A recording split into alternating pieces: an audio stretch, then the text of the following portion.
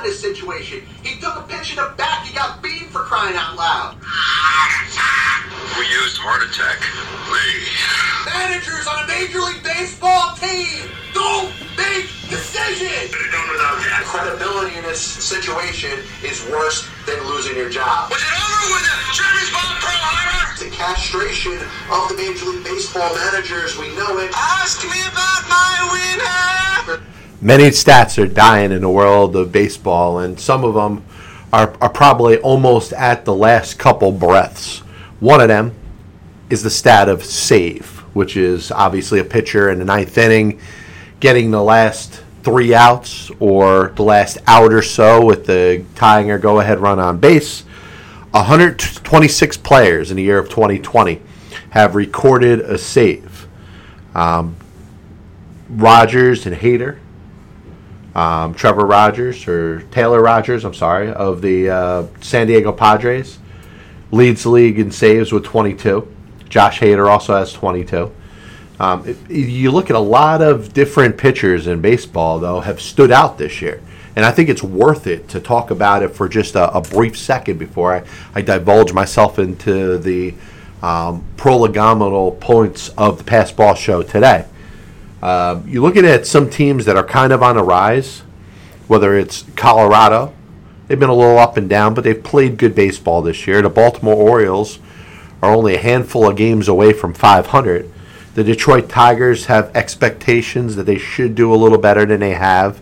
The Pittsburgh Pirates have won some games that they weren't expected to win this year. And what all 4 of those teams have in common is they have solidified the ninth inning in regards to the operation of their bullpen.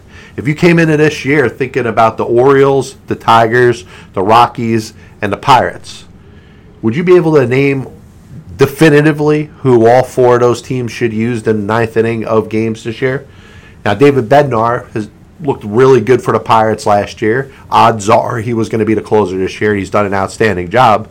Gregory Soto has gotten to the All-Star game a couple times, or at least once with the Detroit Tigers. Daniel Bard, a guy who's spent maybe about 3 or 4 years out of baseball before making a comeback. And obviously we know the difficulties that exist with pitching high-leverage situations in the mile-high altitude of Coors Field. And then the Orioles, can you even name who would have been the closer this year? And obviously you look at Jorge Lopez, sub-1 ERA, 13 saves. Clay Holmes, who was with the Pirates at this time last year, pitching to a 5.5 ERA, was brought in by the Yankees to specialize in his one pitch and using the cutter, has 12 saves and a sub-1 ERA. Daniel Bard, who I just mentioned, 15 saves with the Rockies, a sub-2 ERA. Soto, 14 saves, a sub-3 ERA. Bednar, 11 saves with a sub-2 ERA. David Robertson, a lot of people are all hyped up about David Robertson this year. And David Robertson's had a very good career. Obviously, his time with the Yankees, a little bit with the White Sox and that extended deal that he got there. But a lot of baseball fans are like, hey, my favorite team is going to be in the midst of for relievers. And that's just about everybody. Everybody in baseball that expects to be a contender this year is going to be needing some sort of help in their bullpen. And everybody's like, oh, man, I identified this guy because I look at bad teams and to see if they have one veteran pitcher that's pitching really well. And I looked at the Chicago Cubs, and oh my God, there it is. It's David Robertson. He'll be a perfect fit for the Mets. He'll be a perfect fit for the Phillies. He'll be a perfect fit for the Red Sox, for the Yankees. And bottom line is, any freaking team that's competing in Major League Baseball, any fan base of a team that is competitive in baseball this year is going to be like, oh, make a trade with the Cubs. And you know what the Cubs got? I love quoting my favorite movies. They got a guaranteed friggin' win. They got a Guyana. They have a situation where there is no way they can lose in this particular situation. They got a player, a veteran player with a proven track record on a minor league deal that is doing a job for the Cubs on a team that's going nowhere. They could package a veteran player. Maybe it's a Kyle Hendricks or somebody they're looking to move some salary if they want. But they're going to be able to get a legitimate MLB prospect, whether MLB ready or certainly somebody in a team's top 10 when they're trading for David Robertson. And those fans that are all like, oh man, he'd be a good fit here, he'd be a good fit here, are going to look and be like, I'm not trading a top 10 prospect for David Robertson. I promise you this, the team that trades for David Robertson this year is going to give up at least one top 10 prospect in their own system. And remember that, because it's now on the record, and I will refer to it once it happens. Now, baseball fans kind of got woken up from their season-long coma when they got to watch the Mariners and the Angels slug it out during the afternoon of Sunday's game between the two teams. And you could talk about what led up to it, whether it's the pitch that buzzed Mike Trout the day before. What did Phil Nevin consciously make the decision to change his pitcher from a starting pitcher to a relief pitcher, knowing that he's going to throw at a couple guys and maybe enact some sort of revenge? Maybe that's what Jesse Winker thought. And obviously you charged the dugout. And what you had in this situation is something that you don't see very often. A real Major League Baseball fight with players throwing punches. You got Anthony Rendon, who's injured with a cast on his left hand, swinging his cast at Jesse Winker, while J.P. Crawford's on top of him, punching him in the head. Things that you don't see too often in baseball. Most of the time you see sissy fights. You see a couple players in a little bit of an argument on the field, and everybody comes out of the dugout, and then the clowns from the bullpen can't wait to run on the field. Run, run, run. Oh, my God, look what's going on. And then they stand there, and they do absolutely nothing. That's your baseball fight that you're normally ready to see. So anybody that was looking for some action in Major League Baseball got to see a little of it yesterday. And it's a shame what has happened to the game. And I've talked about how much I love baseball, how much I always have loved baseball, and how much I always will love baseball. And the fact that it's very hard to follow a game. Now, if you're a fan of a certain team and that team happens to be doing well, it's easy to follow. But that regular 1-1 game that drags on to the 4th, to the 8th, as you get ready for the 9th, and are you going to withstand a runner going to second base if the game goes to extra innings? Baseball is becoming a snooze fest. So baseball fans are obviously all retweeting and sharing the fight between the Mariners and the Angels because, number one, it was actually a fight, people throwing punches. It wasn't one of those dog and pony shows that you see. And the clowns, I can't emphasize anymore the clowns that come out of that bullpen to just stand there and embarrass themselves. It should be against the baseball law for pitchers to leave the bullpen during an altercation. I mean, if the NBA, and I've said this before, so I'm not making stuff up here, but if the NBA can suspend players that leave their bench during an altercation on the court, you telling me you can't suspend people that come out of the bullpen during any of these silly fracases where there's nothing friggin' going on? I digress. I bounce away from this, but I speak for many when we talk about a lot of the changes that have happened in the game that have made the game not as entertaining. It's hard to follow a game on television, especially with the batter stepping out all the time, the pitcher taking his time. A lot of times there's all these different things going on in regards to signs and the catcher with their little thing on their arms. It's not as simple as it was before, so all of this is taking time, long commercial breaks to make sure all the different sponsors get paid because, baseball wants to make sure they get their time before the sponsors start going other places. It's nice to have a contract with the NFL, right? Or even the NBA, which is becoming more of a national game than even baseball is at the moment. And obviously, you have a moment where people wake up, and all of a sudden it's, wow, there's something going on. There's something worth sharing, worth looking at. And it has nothing to do with a home run or a strikeout or a no-hitter or a walk-off. It's two teams slugging it out, which you haven't seen too much in baseball. Next thing I wanted to spend a moment on, congratulations to the Colorado Avalanche, winners of the Stanley Cup this year, the third cup that they have ever won, all three since moving from Canada. They were the Quebec Nordiques from 1979-80 all the way until, 94 and 95. They actually won a Stanley Cup their first year when they moved from Quebec to Colorado. Joe Sakic was part of the first 2 championships and, of course, is part of the third as the general manager. And it makes me think a little bit. Obviously, as a fan of dynasties and dominant teams, I would have loved to seen the Tampa Bay Lightning win their 3rd straight Stanley Cup. It would have been the first time since, 82, 83, when the New York Islanders finished off their 4th straight cup. That a team in hockey had won 3 straight. But you can't deny the fact that Colorado was deserving of the cup. And maybe, just like you're going to say about the Rams winning the Super Bowl or the Braves winning the World Series or the Warriors winning the NBA championship, is this the start or a part of a dynasty? Because you know what? That's kind of what brings conversation.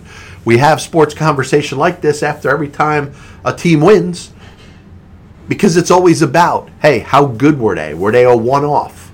Was this the 1997 Miami, at the time Florida Marlins, that were just built to win that World Series, and after they had won it, is it time to rip it down?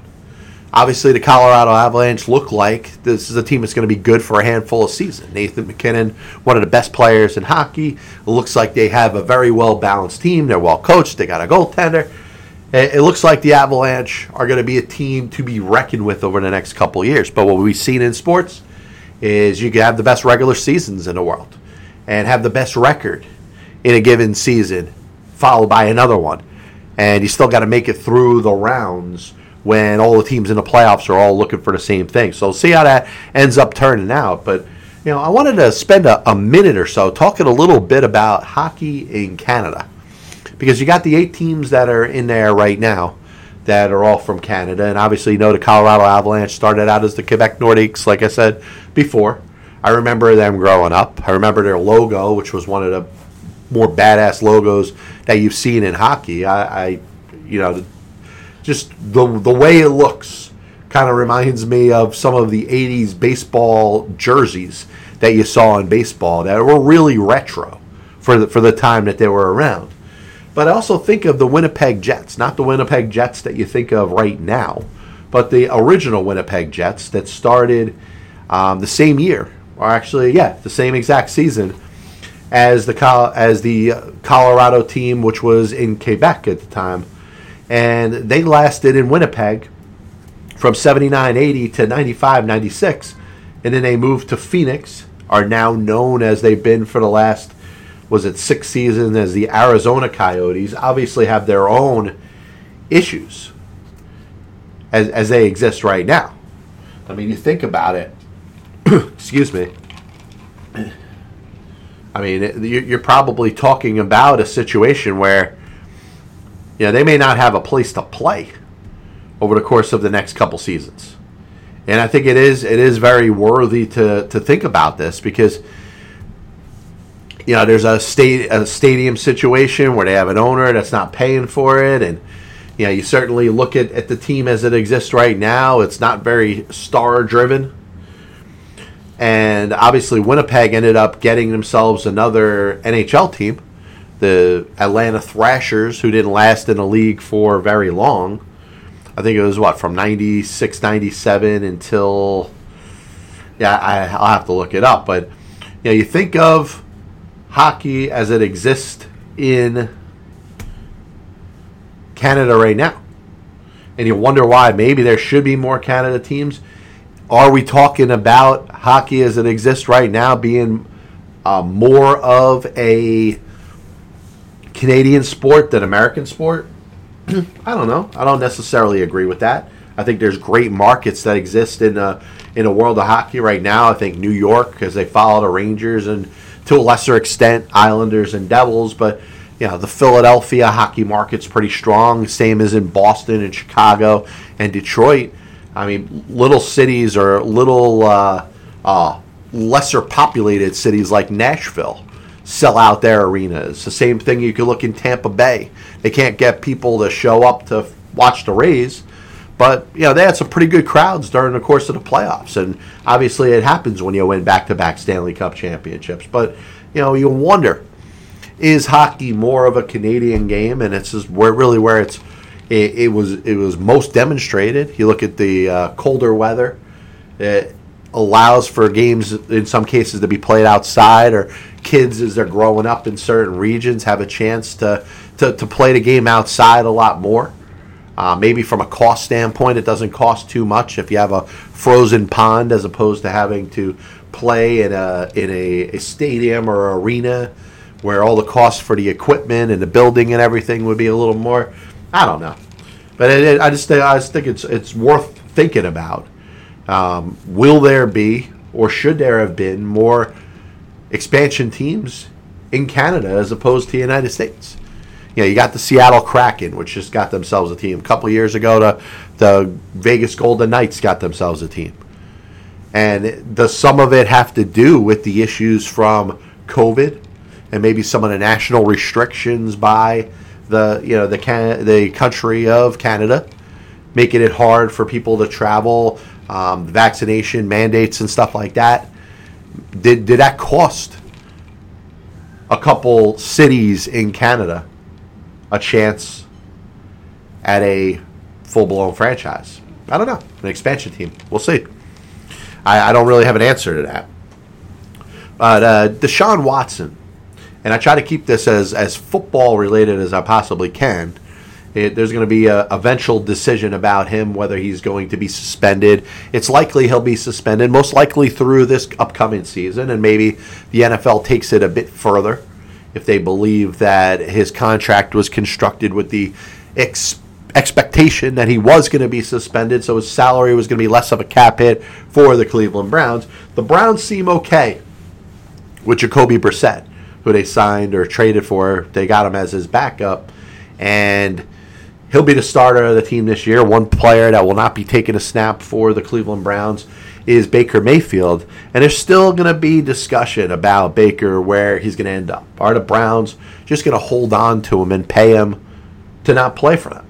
Which looks very poorly calculated if you're the Cleveland Browns. To me, I had no issue with trading for Deshaun Watson. I mean, from a football standpoint, he's going to be playing for somebody. You can't have this boycott. You can't blacklist a player because of allegations. And I hate to say it, I mean, as bad as this looks for Deshaun Watson, and it keeps looking worse by the day, you hear these stories, you hear all these different things thrown his way as far as the way he acted. It doesn't look like he acted like a gentleman. And there was no criminal charges that were filed against him, or he wasn't charged with anything or convicted of anything. But it looks like he's going to be dishing out a lot of money. 20 of the 24 cases have been settled. Will all of them be settled? But once again, it leaves the NFL in a position because they have the ghost of Christmas past of Ray Rice. They decided they were going to suspend him. They suspended him. And then all of a sudden a video comes out and they show Ray Rice punching his wife in the face. Now, that didn't look good for the NFL, and unfortunately, years that go by, the NFL is still thinking about that from a PR nightmare standpoint. And they have to get to a certain point where they have to make a decision on Deshaun Watson. Maybe a little bit of an extra suspension with the thought that, hey, maybe there's going to be something that comes up, but it has to be final. And you have to understand, hey, whatever else happens in the future that pertains to this, the NFL has ruled on its own. And in that case, it's kind of unique. Kind of reminds you a little bit of the Trevor Bauer situation in Major League Baseball. Trevor Bauer was never arrested. He was never sent to court. He never had charges filed against him. He never stood in front of a judge and had a jury sit there and decide whether he was guilty or not guilty. And baseball had placed him on administrative leave a bunch of times. Finally decided they were going to give him a 2-year suspension, which, by the way, if Trevor Bauer feels like he was unrightly treated by Major League Baseball, he's got the right to appeal. He's got the right to sue Major League Baseball. He has the right to take this to some sort of court that can decide whether his suspension should be lessened and what his eligibility should be for playing Major League Baseball under the terms of what he has been accused of. Like I said, it's not like and I'll throw Mike Vick in there. Mike Vick was arrested. He was found guilty of murdering dogs and what he was doing there, and obviously a very very nasty and heinous type of crime. Served time in prison, was suspended, and then came back and played in the National Football League. So you're looking at two cases, one with Trevor Bauer, the other one with Deshaun Watson. And obviously in the day of the enhanced media and everybody, John Q, whoever, can put their own take in on Facebook or Twitter or Instagram and let it be known how they feel. When 20 years ago, nobody would have been able to put their opinion out on a public forum. Now, you got people that are basically guilty before proven guilty. Now, it doesn't mean that I think that Deshaun Watson is innocent. Was he guilty of something that's going to result in him serving time in prison? It doesn't look like he's going to jail. It doesn't look like he is going to be arrested. It doesn't look like he's going to be put in handcuffs and have to stand before a judge. And I think that does mean something. It doesn't mean that lives weren't hurt. It doesn't mean that women weren't improperly treated. Obviously, if there's 24 cases, there's got to be some smoke to what's going on there. And this is a guy basically, walking around, serially exposing himself in massage parlors. And there's always the massage parlors that do have those extracurricular activities. Now, nobody wants to bring that up now because it comes out in poor taste. It comes out, oh my God, there's a male chauvinistic statement to say that rub and tugs don't exist. And perhaps this is what started Deshaun Watson on the indecent behavior that he is and he has been doing. If there's a place that does it, it's kind of contradictory when that place says, oh my God, that behavior is unacceptable. If there's a person that's allowing it, whether it's an owner, whether it's a masseuse, that's where these things get started. And you assume, and I believe we're assuming right, that the majority of massage parlors are not providing those type of services. But I think of it from, the perspective of the person that, is appalled. The woman that is getting ready to do their job and a male decides to expose himself and expect something extra, I would see why that person would be upset. But in addition to being upset with the actions of the man, be upset with the precedent that had been set in massage parlors for years. That's got to be part of it. Listen, doesn't at all absolve Deshaun Watson. Doesn't at all make it not about that type of behavior, which should not, in any case, be condoned. But I'd also throw aside argument or anger or hostility. Some of my hostility should be towards the massage parlors that are willingly allowing this stuff to go on. And I hope, out of the 24 lawsuits that are out there, I hope not one of these parlors have allowed this type of activity to happen before. Because if they've done it for somebody else, then they look like a friggin' hypocrite. This is the Passball Show, brought to you by JohnPielli.com, by St. Aloysius Church in Jackson, New Jersey, by Two Ways, One Passion food truck located in Scranton, Pennsylvania. Finishing the show up with a little Baker/Jimmy G talk. Because Garoppolo, you think of him with the 49ers, probably not going to be ready for the ready for training camp, ready for preseason, ready for opening night in the NFL. And the thought is similar to Baker Mayfield, he's taking his last snap under center for that of the San Francisco 49ers. Now, the 49ers traded up last year to get Trey Lance, and he's going to be their quarterback for the next series of years. And that's the expectation. You don't take a quarterback and draft them number 3 and just have him as a career backup. Jimmy G's time in San Francisco, is coming to a close. The question is, how soon? His injury, is he? You hear that he's kind of on point as far as the rehab and the expectation for him to return. You still keep pointing at the two cities that everybody says needs a quarterback: Seattle, Drew Lock, Geno Smith; Carolina, Sam Darnold, PJ Walker. Everybody keeps saying those teams need upgrades, and maybe those are the two landing spots for these two particular players. The Baker situation, like I said, is weird because, I think, had Deshaun Watson not be facing these allegations, I think he'd still be in Houston. Number one, I don't think the Texans would be that anxious to trade him and move on from him. So that doesn't set the balls and the wheels into effect of Baker Mayfield's eventual exit for Cleveland. Oh, by the way, he's still there. They traded for Deshaun Watson. Baker Mayfield's like, dude, I'm your quarterback.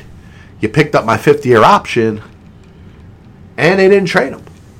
So no team was going to want to take his salary. Jimmy G's got a pretty big price tag, so teams are going to be wary of that.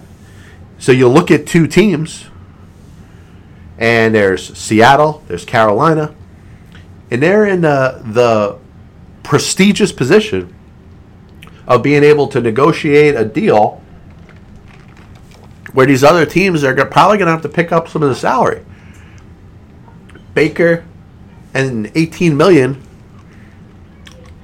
isn't going to be the salary that team's going to take on when they trade for Baker. The same with Jimmy G and his $23 million. But once again, you're going to continue to recycle the same stuff. Is Seattle a landing place? Is Carolina a landing place? Well, I think there's another landing place that you got to start thinking about a little bit, and that's Cleveland. No Deshaun Watson this year? Well, it's not official yet. They believe in Jacoby Brissett. That's why they brought him in there. Baker, eventually he's going to go somewhere. But imagine Baker sitting out a season, kind of like, almost like you want to compare it to John Wall with the Rockets this past year. It's not John Wall's fault that he got paid to not play for the Houston Rockets. The Rockets made the decision to not play him. They have a guy making that amount of money. It's an insult to them and their organization to not play him. Now, obviously, you're talking about a star player in the NBA as opposed to a starting quarterback in the NFL. You could have multiple star players on a team in the NBA. You could only have one quarterback. And that's why it's going to make the Baker Mayfield situation probably unprecedented. And if we're playing odds here, and a lot of people are going to want to keep throwing Seattle in there because they hate the thought of Drew Lock and Geno Smith potentially starting games for the Seattle Seahawks this year. And a lot of people are done with Sam Darnold, who, by the way, was only two players taking two spaces after Baker Mayfield in a draft a couple of years back, or 4 or 5 years back. And they're going to want to put Baker somewhere. They're going to want to put Jimmy G somewhere. How about this? It's going to be on the record as I say it. Mark my words. Baker Mayfield will be a Cleveland Brown week 1. Doesn't mean he's playing. He ain't ever going to play for the Browns again, but he will be on the Cleveland Browns week 1.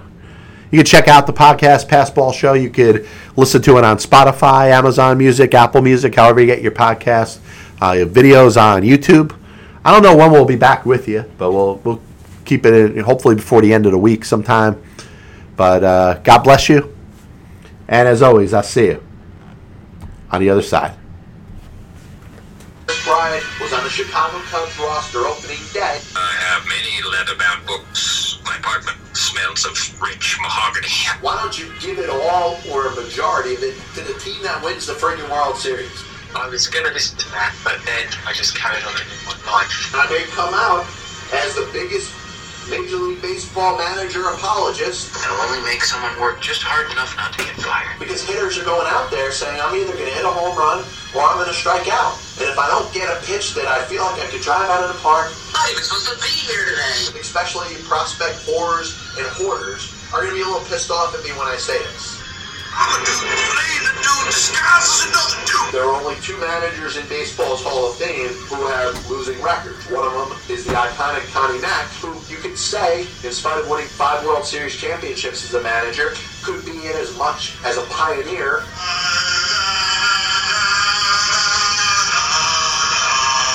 And what side of the spectrum they're on? Were they pitching? Were they batting? If your favorite team was pitching and a ball got inside and hit a batter, there's no way it could have been on purpose. But if you were a fan of the team that was batting and a ball got inside and hit somebody or went behind somebody's head, absolutely 100% unequivocally that pitcher was throwing at him. They put their tail between their legs, decided they're going to do exactly what they're told. You damn well right better give him a contract extension. You damn well right better make him the manager over the next series of years. 35 years ago, I could have loaned your parents the money for an abortion.